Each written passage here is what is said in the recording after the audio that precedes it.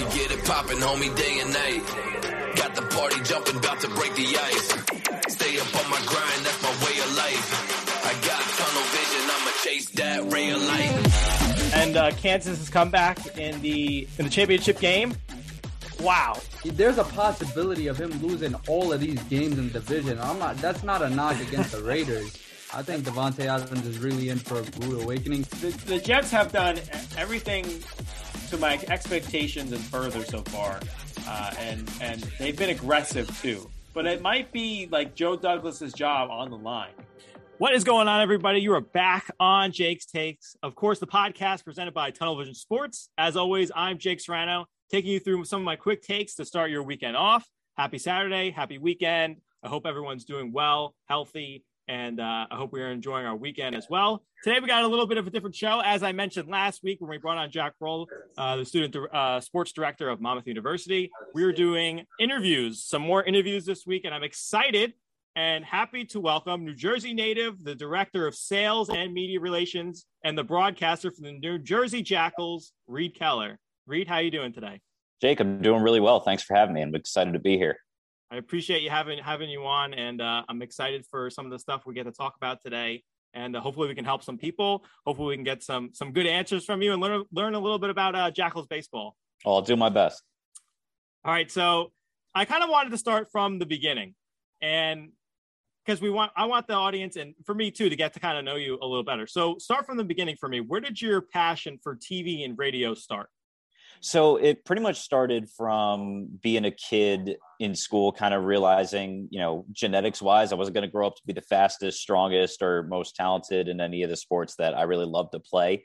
And then once I kind of started becoming more aware of sports on TV and watching the guys who present the sports, either in the studio setting or actually at the game, then I found out they got paid. Once I found out you get paid to talk about sports and no one can tell you to shut up about it, I was hooked. I pretty much talk sports 24/7 when I was a kid. I still almost do 24/7. And just really went after, the different avenues to break into it. I was going to, as a kid, I was going to go to Syracuse, which was the #1 school for broadcasting. Like all the great broadcasters came out of Newhouse. I was going to go there, and then I was going to be on air and just become the next like great Joe Buck or whatever. That was like my whole goal. Obviously that changed a little bit. But I would say from about the age of like 8 or 9, I was full in on sports. So I'm actually a sophomore in college. I'm going to be going into my junior year. And one of the schools I actually wanted to go to was Syracuse. I ultimately chose to go inside of the state of New Jersey just for financial reasons, because it's easier to do that in New Jersey. Sure. But yes, I can relate to you on that basis as well. But going off of that, how did you find and how did you start off your college career once you graduated? How did you find your first job? How did you go about that? Yeah, so I went to Ithaca College, which I think was the best decision for me because it allowed me to get on air from day one as a freshman. So I was on TV, radio, and I was writing newspaper articles from the first day that I stepped onto the campus. And they have a great alumni base as well. They call it the Park Mafia for the Park School of Communications. We have someone who has either worked in or is currently working at every media company you can name. So I had a wealth of opportunities that I had access to. I could, talk to people who had been there, talk to people that I went to school with who had interned there. And it just, it allowed me to have pretty much a preset path to work with. So during school, my senior year, I did my semester abroad, even though I was living at home. It was just abroad of the college campus. So I was a season-long intern in the media rights relations department for the National Hockey League, which is an impressive resume point and something that really led to a lot of the other jobs that I got post-grad. So I graduated in spring of 2019, immediately went to work for the Philadelphia Eagles in their content creation department, where I really got into doing just a little bit of everything. So my day-to-day role was to create metadata for all of the pictures and video that they had brought or taken at training camp and just, tag it with Zach Ertz catching a ball from, at the time, Carson Wentz. But I also said, hey, I have a background in podcasting and radio production. So I helped them with their shoulder programming and just made myself available for everything. And that led to getting the season-long internship for the 2019 season with NFL Films, which I still think is one of the best internships that I have ever done, because as a huge football fan, getting to walk into what's essentially the best football museum this side of the actual Hall of Fame museum in Canton, Ohio.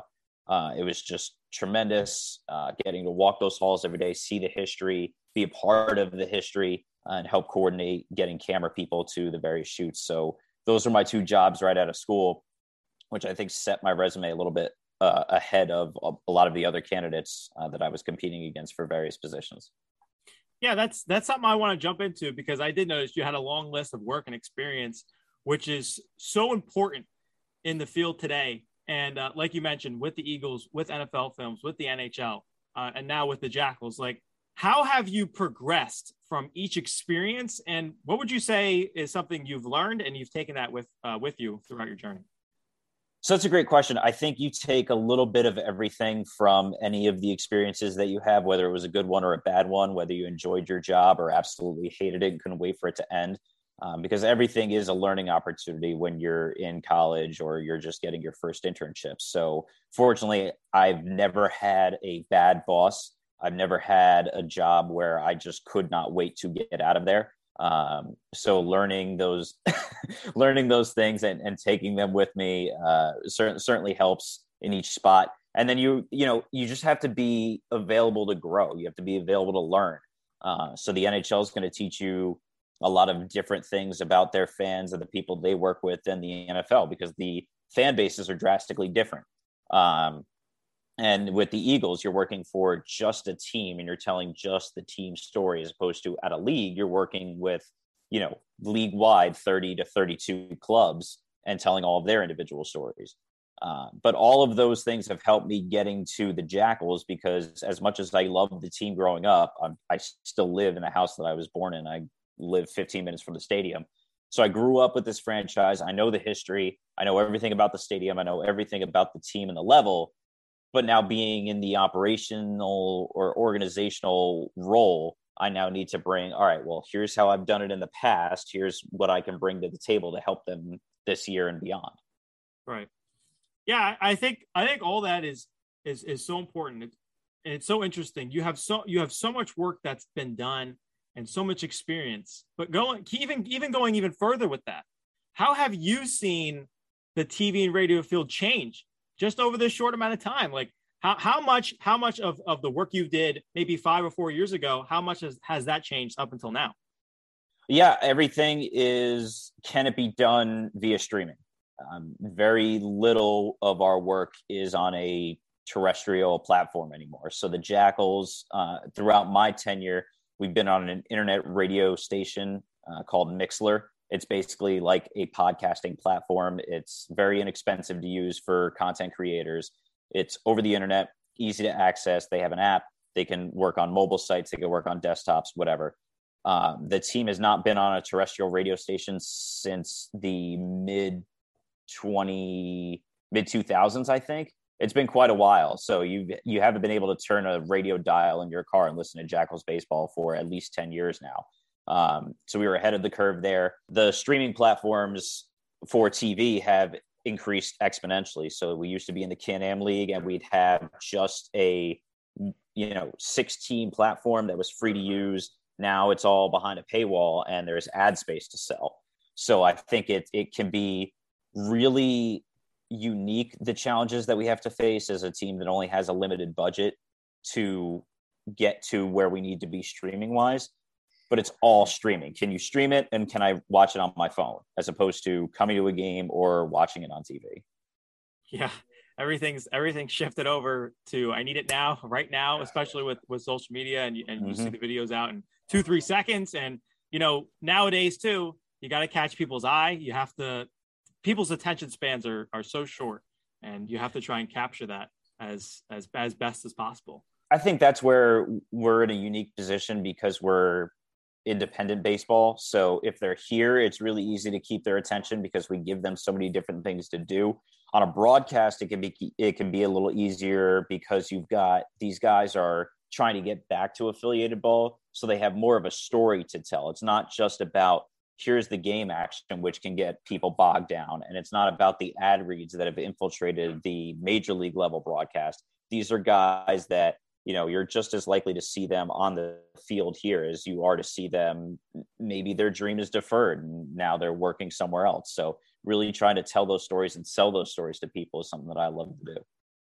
Yeah. So we'll get to Jackals baseball in a couple minutes or so, but I want to keep it focused on you. So I'm going to keep my course on this a little bit, but let me ask you, what inspired you, or maybe someone inspired you to get into the TV and radio field? Like, where did all that passion come from? So a lot of it came from being fortunate enough to be in the New York area and having access to 4, 5, 6, up to 9 of the greatest broadcast teams in the country. There are no guys who are brand new who break into the New York market. They've all worked their way up and they've built their craft. So I've been able to, I grew up watching Yankee games and seeing all of the great analysts that they had, whether they played the game or not. Got to listen to Giants games and idolize Bob Papa, who, I model a lot of my broadcast style after, and a lot of the ways that I go about what I do on a daily basis after him. And then some of the pioneers of sports radio, which was all I basically did in college, getting to listen to Mike Francesa and Mad Dog Chris Russo, instead of listening to stories that my dad would read me at bedtime, I'd just throw on the radio and listen to WFAN. So just having access to some of the greatest broadcasters in the world on a daily basis, you don't have a choice if you're interested in sports and sports broadcasting than to idolize one of those guys. So that was where I think I took a lot of my passion, and I took a lot of my cues on how to become a good broadcaster. Yeah, well, this show is well, I'm also from New Jersey. I'm also a New Jersey native. I live down south in New Jersey. So I've always been a part of the New York sports market in a sense. And it sounds like you pretty much your whole life, you would say you've been a part of the New York sports market. Let's go. I want to dive into just, a little bit of a fun question for you. As a New Jersey native and being in the New York sports market, that's usually what we talk about on this show. Who are some of your favorite sports teams? Do you have a line with the New York sports market, or did you decide to go a different direction? No, all aligned. So the Giants are my number one. I was born, raised, and weaned on football. Go to almost every home game. Good, bad, indifferent. There's been a lot of bad and indifferent lately. So Giants number one, Yankees second, Devils third. I actually played hockey in high school, so that was a big thrill and a lot of fun. Getting to kind of play the sport at the same time that they were really hyper competitive. I mean, I broke it into the sport my sophomore year of high school just on a whim, and that was right off their Stanley Cup run in 2012. So good area for good time to be involved in hockey, and the Devils do great work with the New Jersey high school hockey scene. And then not a huge basketball fan, was a bigger Net fan when they were right down the road in East Rutherford. Then when they moved to Brooklyn, and I was like, oh, yeah, I mean, I'll just go with them. Why not? Right. Not gonna switch anything. And then I'm not a huge fan of super teams, which is a whole nother conversation. So after they kind of sold out and got Harden and all those guys, I was kind of done with them. But I'll still watch them because I'm a huge fan of Iron Eagles. So I'll watch more for the broadcaster than I will for the 3-point and no D game. All right, good. So I hope we got a good standing here with the audience, so they know we're aligned together here. Good. Before we kind of go in a different direction, I have one more question for you here. So often, and at least from my experience, so often I hear all the time, and at least for me, I find that I have to keep pushing myself, keep getting the workout, and keep producing my stuff. So often I hear, the field is too hard. There's you're going to start from the bottom and work your way up. Did you ever have any doubts in your mind? And maybe is there someone who helped you along the way that got you to this point? Yeah, there's a lot of that that goes on. It's obviously part of your journey. If you're going to be on air, you're going to have to do some sort of, I don't want to say going to a nowhere market, because every market is important to someone, but there is going to be a long ladder to climb. For me, this whole job with the Jackals came about almost by accident. And I know we'll cover that in a little bit, but it was really just, I mean, my friends were a great support system, and seeing how they were going through, how they were pursuing their careers. I have friends who were on air in upstate New York, on air in Los Angeles, on air all across the country. So I really, pulled from what their experience was, but was able to kind of just make it my own and change a little, because I actually don't have aspirations to be on air for a career. This is just something that I'm doing in service to the organization for right now, which you can cover in a little bit. But it was really just see what happens, and a lot of being in the right place at the right time and having the best ability be availability. Yeah, I love that. So it kind of just almost fell into your lap. I don't want to say accidental, but just in that sort of realm. Yeah, I wouldn't say that it fell into my lap. It was more like I forcibly grabbed it and ran away with it. So the backstory a little bit back towards, my career path, coming off of the internship at NFL Films, I was in the process of looking for another job, and my final round interview for that position was March of 2020. Obviously, everything changed in the world in that month. So I had a final round interview over Zoom, thought I did fairly well. And they just went 2 months, and they, understandably said, we don't know what is happening right now. We're unable to bring you on because we're unable to bring anybody on. And at that time, the Jackals announced that they were having a 6-team COVID league, basically to stay alive as an organization. And I drove up the next day, thrust my resume into the general manager's hands, for whom I had interned in 2018, and said, hey, I'm here. I'm local. I'm not traveling from anywhere. I would love to broadcast these games and bring them into the homes of people who probably aren't going to come to the games because it's the height of the pandemic. And that started my affiliation with the team and up to now. So it was just being in the right place, the right time, and having an idea and going for it. Yeah, so let's get into that, because like I said, we're going to talk some Jackals baseball, and Sure. I want to get into that right now. So talking a little bit about the New Jersey Jackals baseball, like I said earlier, I didn't know much about Jackals baseball, so I went after it and I looked it up. Tell me and the fans about the Independent Frontier League and what it's about. Sure. So we are the largest independent baseball circuit in the country now. After a merger between the Frontier League and the Can-Am League in 2019, we now have a 16-team league that runs from Quebec all the way to St. Louis. So huge footprint across the country. And it's an exciting time for Jackals baseball. This is going to be our 25th anniversary season, all played in Little Falls, all on the campus of Montclair State.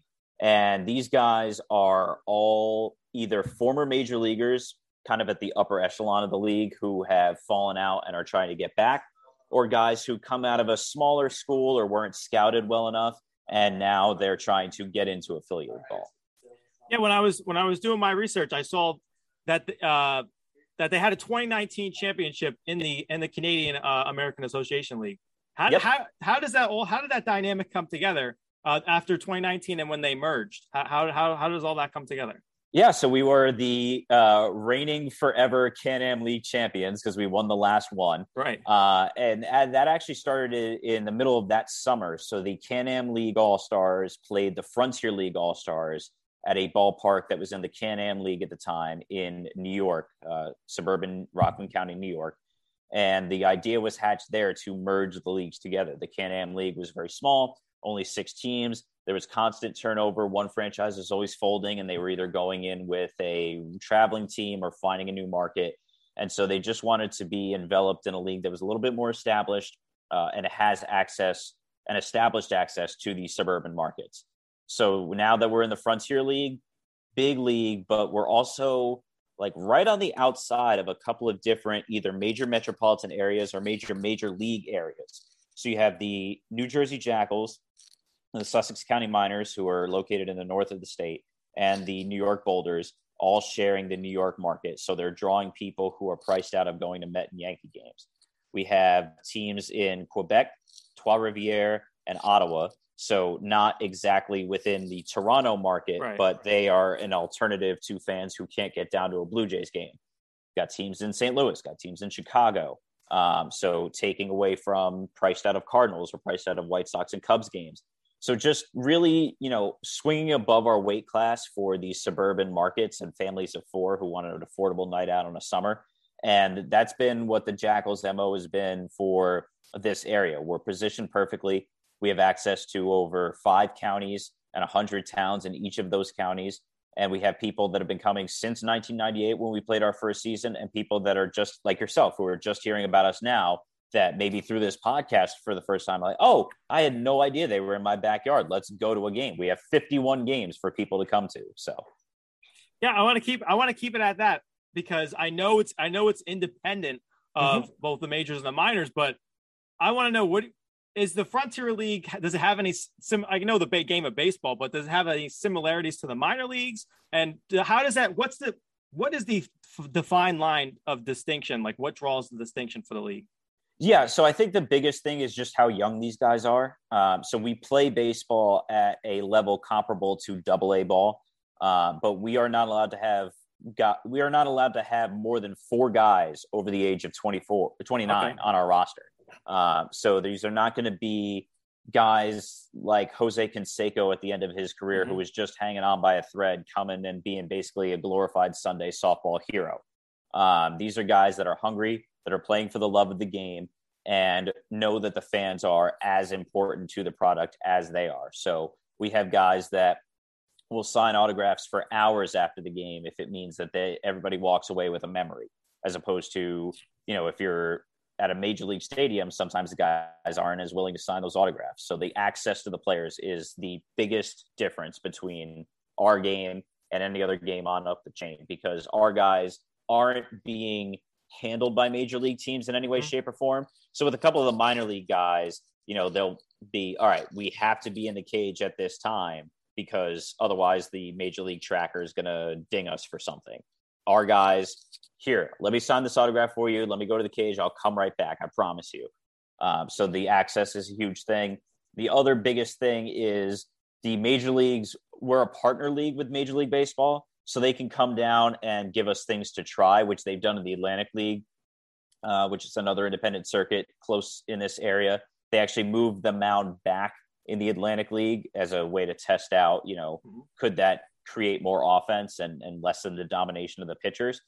So they haven't done too much tinkering with us in that regard, other than we're trying this year. We're going to be the proving ground for a way to shorten the game of baseball. So no game in the Frontier League this year is going to go longer than 10.5 innings or 8.5 innings if it's a doubleheader, because doubleheaders we play 7. Right. So how that's going to work is we play 1 extra inning with the runner on second base. After that inning concludes, the managers meet at home plate again if the game is still tied, and the home manager will choose to play offense or defense. If he chooses to play offense, the guy immediately preceding the leadoff batter gets placed at first base. If he scores, game over, walk-off win for the team that's playing offense.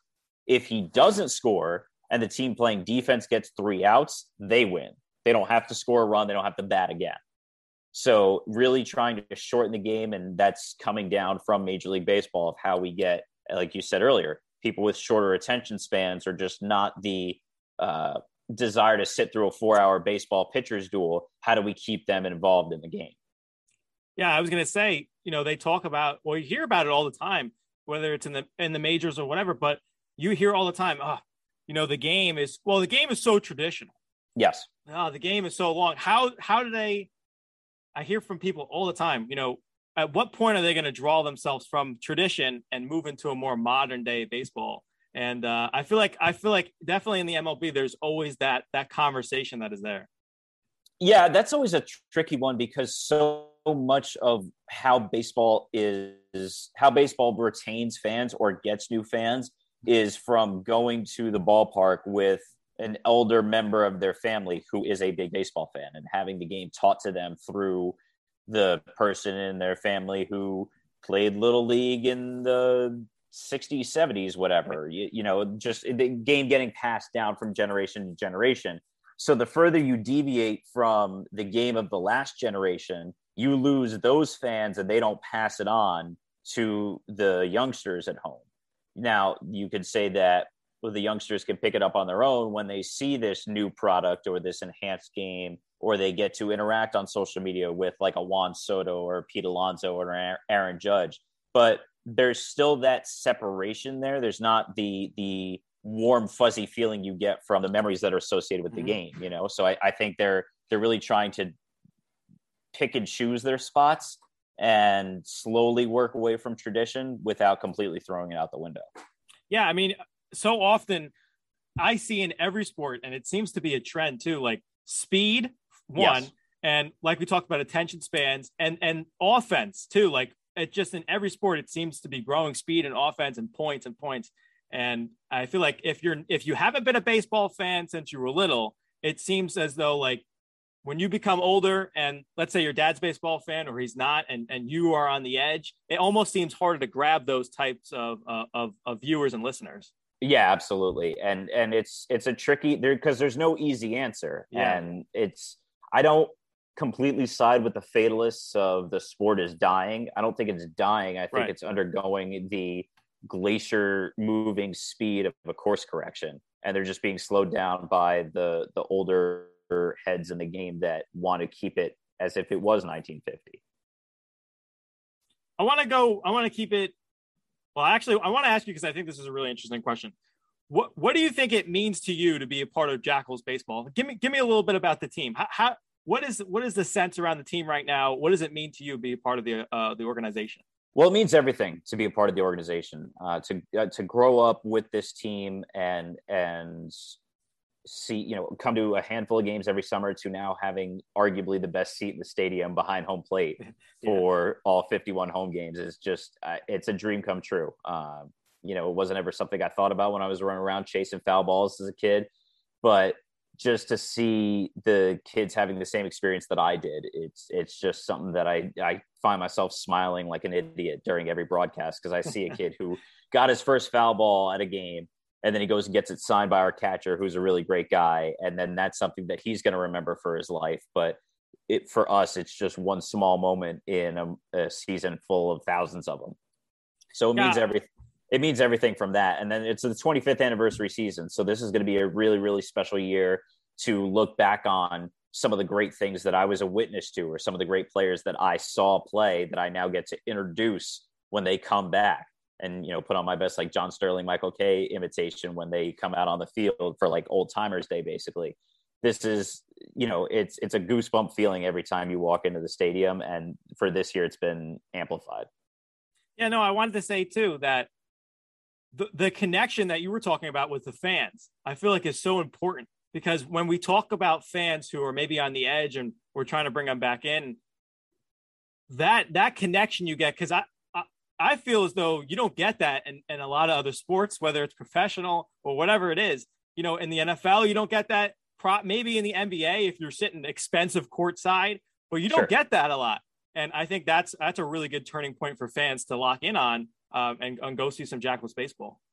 Yeah, in pretty much every sport except the NBA, there's a barrier between you and the players. Our guys do a tremendous job of, where appropriate, breaking down that barrier. So we have steps on either side of the dugout that the kids come down to run the bases on Sundays, but they're always hanging over that railing into the dugout to get an autograph. Or the seats are low, so if you're sitting behind the on deck circle, which you can do for $17 here at a game, as opposed to going to Yankee Stadium and paying a year's worth of rent, you're sitting right behind them as they're in the on deck circle. And a lot of the guys will talk about it, be like, if you say, the little kid's there and he says, "Hey, like, are you going to go hit?" Yeah, I'm going to go try to smash that ball over the wall. Those are things you're not going to get in a lot of other places. Yeah, I love that. That's the interactive experience that, I always mention too, and I always talk about, which is so important to fans and families too, because you're always trying to find something like that. Exactly. So going off of that point, what are you most excited to see about Jackals baseball? What are some upcoming, maybe fun things that people should know about that's right around the corner? Yeah, so I mentioned the 25th anniversary, and so that the June 4th game against Quebec, who's a longtime rival of ours, is going to be the exact 25 years to the day that they opened an as yet unfinished Yogi Berra Stadium. The concrete was still drying on the place when they played here in 1998 for the first time.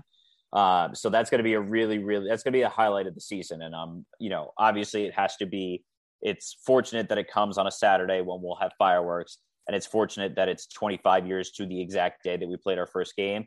I just wish there was a little bit more in the middle of the season, because it's going to be a quick run up to that. And then everything else is just baseball as usual. But we have our great promotions. We're bringing back the Jersey Wise Guys, which leans into like that Sopranos sort of culture. The Jersey Wise Guys were a sister team of ours in the 2020 pandemic season. So that's just going to be really great to see people coming out in costume and sort of, leaning into a show that everyone loves around here. And then your standards, you've got a Marvel Day, we've got a Star Wars night, we have your Thirsty Thursday promotions that are super popular at this level, the fireworks Saturdays, but really just getting to see everyone back out to the ballpark. Last year was better in terms of attendance, but people were still just a little too unsure. Now we've gotten to an area where a lot of people are comfortable coming out to big gatherings. And now in my role as director of sales, I'm booking group outings for companies and schools and things like that. And I think through our first 3 homestands, in either once per homestand or for every game of that homestand, we have a group of 200 or more. So that's a lot of people that are at the stadium going to make a lot of noise, even if they're not baseball fans. When you see that the bases are loaded at the bottom of the 8th inning with a guy up at the plate trying to take the lead, you're going to get into the game. You just can't help it. So that's going to be a lot of crowd and noise and action at a stadium that in 2020, desolate. I mean, we were like basically giving the mic to someone in the stands just so that they can make some crowd noise. 2021, a little bit better on certain nights, especially towards the end of the season. This year, full bore, starting with our opening game in May. We're going to have a packed house. And I think that's the thing that I'm most excited for, is to see communities coming back out and enjoying the game again. I think that's interesting too, because in 2020, so many people, and obviously we know what happened. We had the pandemic, and in some lengths, we're still going through it. That there was so many businesses that either went out or just got decimated by it. And I'm happy to see that you guys have grown.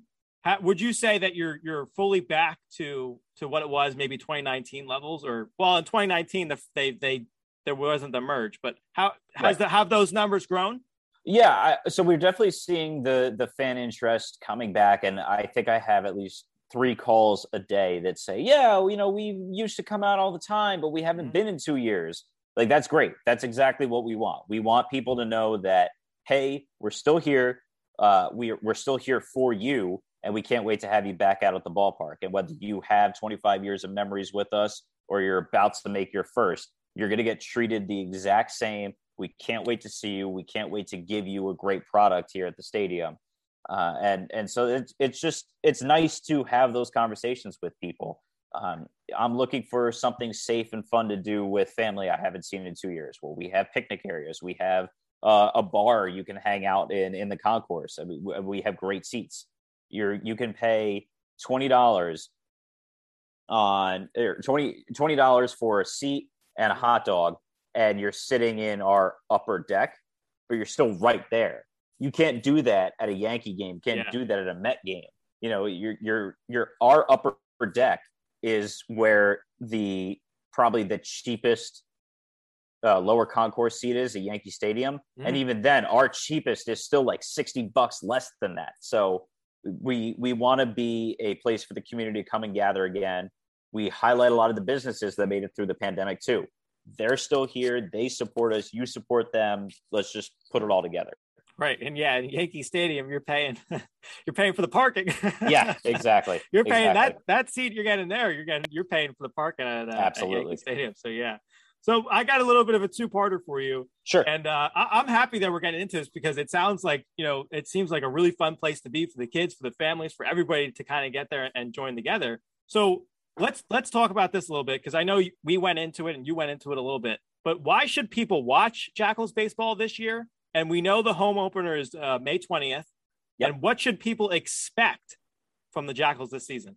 Well, I think that this team is going to be really, really competitive, which is really exciting right from the get-go. Instead of trying to figure it out or put it together or have the team bond, day one, they're going to be ready to go. We have all of our starting offense back from last year, save for our center fielder and our third baseman. So a lot of returning offense, which scored an average of 6 runs a game last year. So there's a combination of power, speed, and just good overall contact hitting. The reason the team wasn't that competitive last year was because of the pitching. We scored 6 runs a game. We allowed 6.5. So the pitching staff completely overhauled. We only have 5 returning pitchers from the entire staff, relievers, starters, back this year. And I think from the early returns in camp, they look really, really good. They're pounding the zone. They're working with their pitch sequencing. And I think they're going to be, if they even lower it to allowing 4.5 runs a game, this team's going to be almost impossible to stop if the offense performs it the same way that they did last year. I love it. This sounds good. It's good for all the fans. We got to let them know how Jackals baseball is going to be this season. And we're, trying to get people out and go see it. But I got a fun question for you here, because I was snooping around, as I mentioned to you earlier. And now I got the Jackals baseball and the Frontier League. I got them all on my social media pages. So I actually was looking through it and I found something. And I saw they were doing like a little competition on social media for the logos. What happened to the Jackals? I thought they had a really cool logo, and I was really excited for them. Yeah, got upset. Got out of the first round, which is great. Right. We loved that, but got upset in the second round. And that competition's actually into its finals between Lake Erie and Trois-Rivières. So 2 logos that I'm okay to lose to. I mean, a grape that looks like it can beat you up in a dark alleyway, and a majestic bird. Like, again, I think the logo's great. I think I think our old logo from the 90s could have been great too. It was a jackal that kind of looked like I saw that. Yep. It kind of looked like the Batmobile. Like there's a baseball that looks like a spinning wheel. The Jackal's moving forward. I think if we went with that one, we might have had more of a shot to get into at least the semifinals. But it is what it is. We're happy with where we stand. We know that the fans like it. We see them wearing all sorts of merchandise, whether it's from the old logo or the new stuff we put out. And then if we had entered the alternate identity of the Jersey Wise Guys, I mean, who's stopping that? But it has to be the team current branding per league rules. So whatever, we'll tip our cap. And, if Trois-Rivières wins, we'll just, we'll see them on the field this summer, and we'll prove who's actually the better team, not just the logo. So.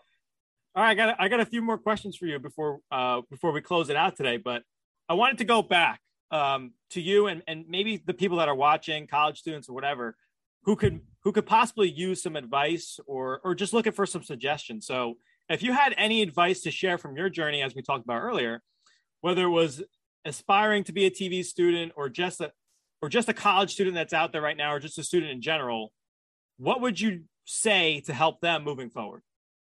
Never say no. That's the biggest thing. It's if they're asking too much of you, they're only doing it because they think you can handle it. I mean, if you're in an internship situation and they are asking you to do something that feels overwhelming, they think you can handle it. Otherwise, they wouldn't give it to you at all. They wouldn't waste their time. So, always feel like you can ask for help, which you should if you need it, but just always take something under advisement. Never just dismiss it out of hand, because you never know what kind of learning experience it could lead to you. If you're a student who's looking for an opportunity, try to widen your horizons a little bit. So I started full bore on air, anything that was content creation, I was going and doing it. Most of my college experience, work, internships, whatever, were within sports still, but sports business. And there's a lot more opportunities to be had there where you can bring content creation ideas to a business setting. So broaden the horizons and always be available to someone to help out. Yeah. And if you're at an internship where you're sitting around, no one's giving you anything to do for a little while, you'd be amazed how much can happen if you just walk into somebody's office or stand by their cubicle and say, can I help you with anything? No? All right, then can I just watch what you're doing? I'll stay out of the way. I'll stay in the background and take notes. I just want to, or if they're going into a phone call, You don't have to say anything on the phone call, obviously, but just ask to sit in, see how they conduct themselves. You can, it's a Yogi Berra quote. You can learn a lot by watching, so just always take in everything you can in a work environment and make yourself invisible until you're actually needed. And then you'd be amazed how quickly that turns into, hey, I need you to do this, I need you to do this, handle this, talk to this guy.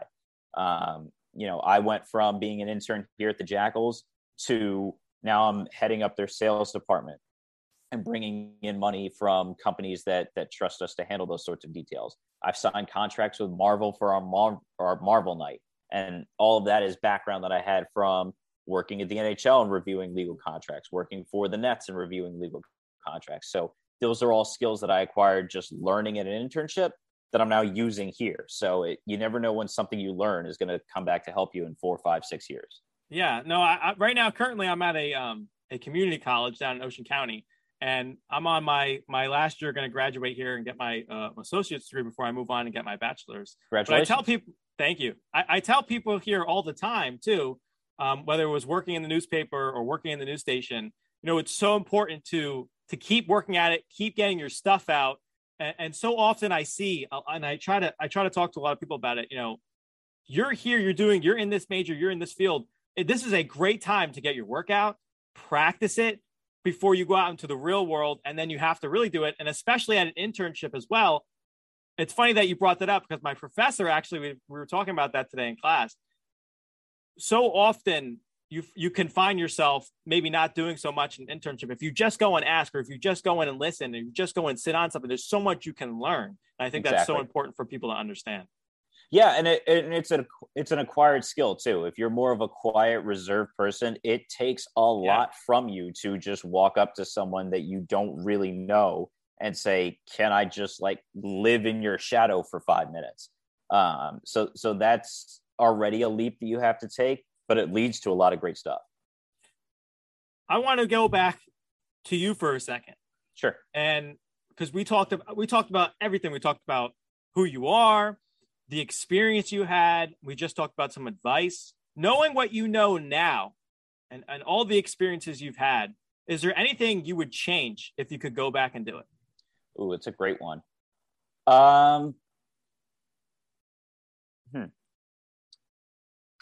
Probably, I mean, it's a cop-out. I feel like it's a cop-out answer, but probably not. Everything at the time, there were decisions where I was racked by whether I made the right call or not. But looking back on it in the entire picture, I really don't feel like anything was done in error or anything should be done over again.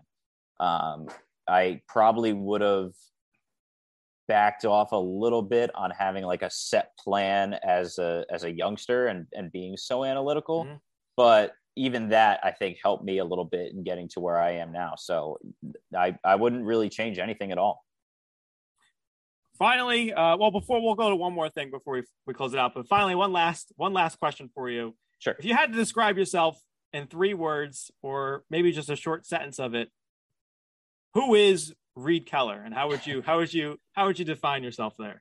Sure. Left-handed, which I guess is a hyphenated, so we'll count that as one. It's just because I think that's the first thing that a lot of people notice about me. Me as well. There you go. It's always unique, no matter how many lefties people have met. Big sports fan. I think that's obvious from the work experience we've discussed today. Can't get in the field without that. Yeah. No, definitely not. So huge sports fan, and then just I like to consider myself as a pretty dedicated person. Dedicated to the job, dedicated to my friends, dedicated to family. So lefty, sports, and dedicated. That's right. Half of my family, I have six people in my family. I got obviously my mom, my dad, and I got 3 other siblings. So half of us are lefties and half of us are righties. So see, we were talking about this. We were talking about this in the dugout yesterday. So some of the left-handers on our team, they all have people that they're related to that are left-handed. I don't have anyone that I'm directly.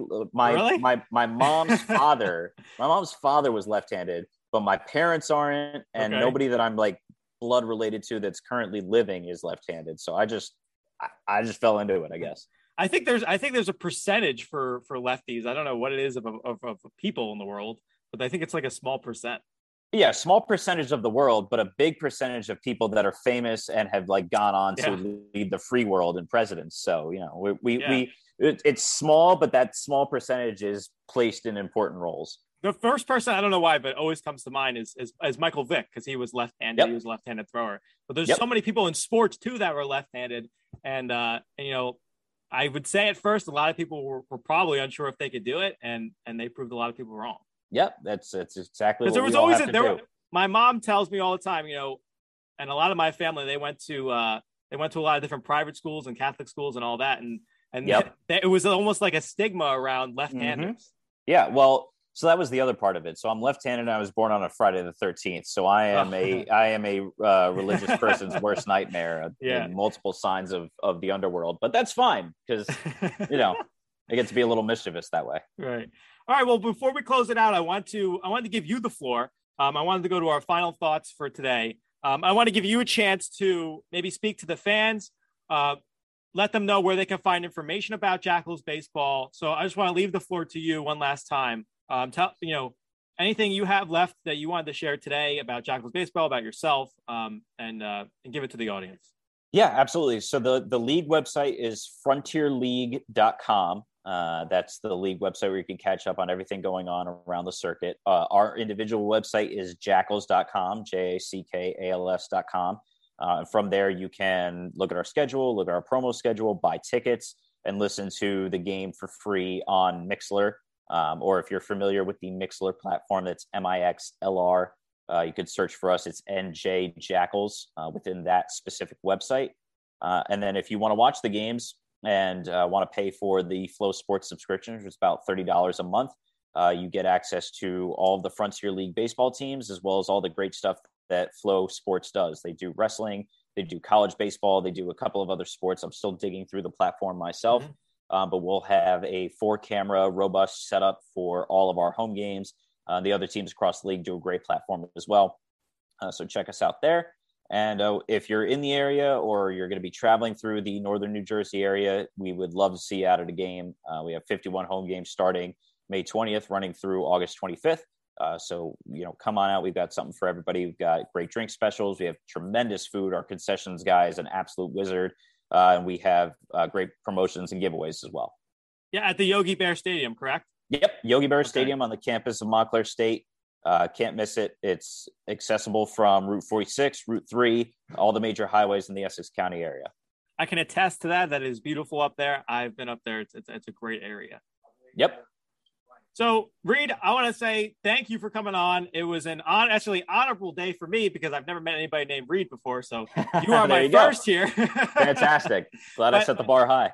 Yeah, I appreciate you coming on and taking the time out of your day to come on the podcast and talk about Jackals baseball, a little about yourself, and give some advice to the audience and some students out there as well. Of course, Jake. My pleasure. So thank you for joining me today on another edition of Jake's Takes. Of course, I'll be back next Saturday to provide more of my takes. Remember to visit Tunnel Vision Sports at tvsportsmag.com and follow our Instagram at tunnelvisionsports_ and our Twitter account at _TV Sports. And don't forget to follow the Jake's Takes Instagram at Jake's Takes TVS, just like that, for everything you need podcast-wise. Don't forget to hit that subscribe button, follow button, leave a like, comment, rating on the podcast, wherever you listen to your podcast. For Reed Keller, I'm Jake Serrano, signing off. Thank you once again for listening. And remember to keep up with all your sports needs with Tunnel Vision Sports, positive shift in sports media. We get it poppin', homie, day and night. Got the party jumping, about to break the ice.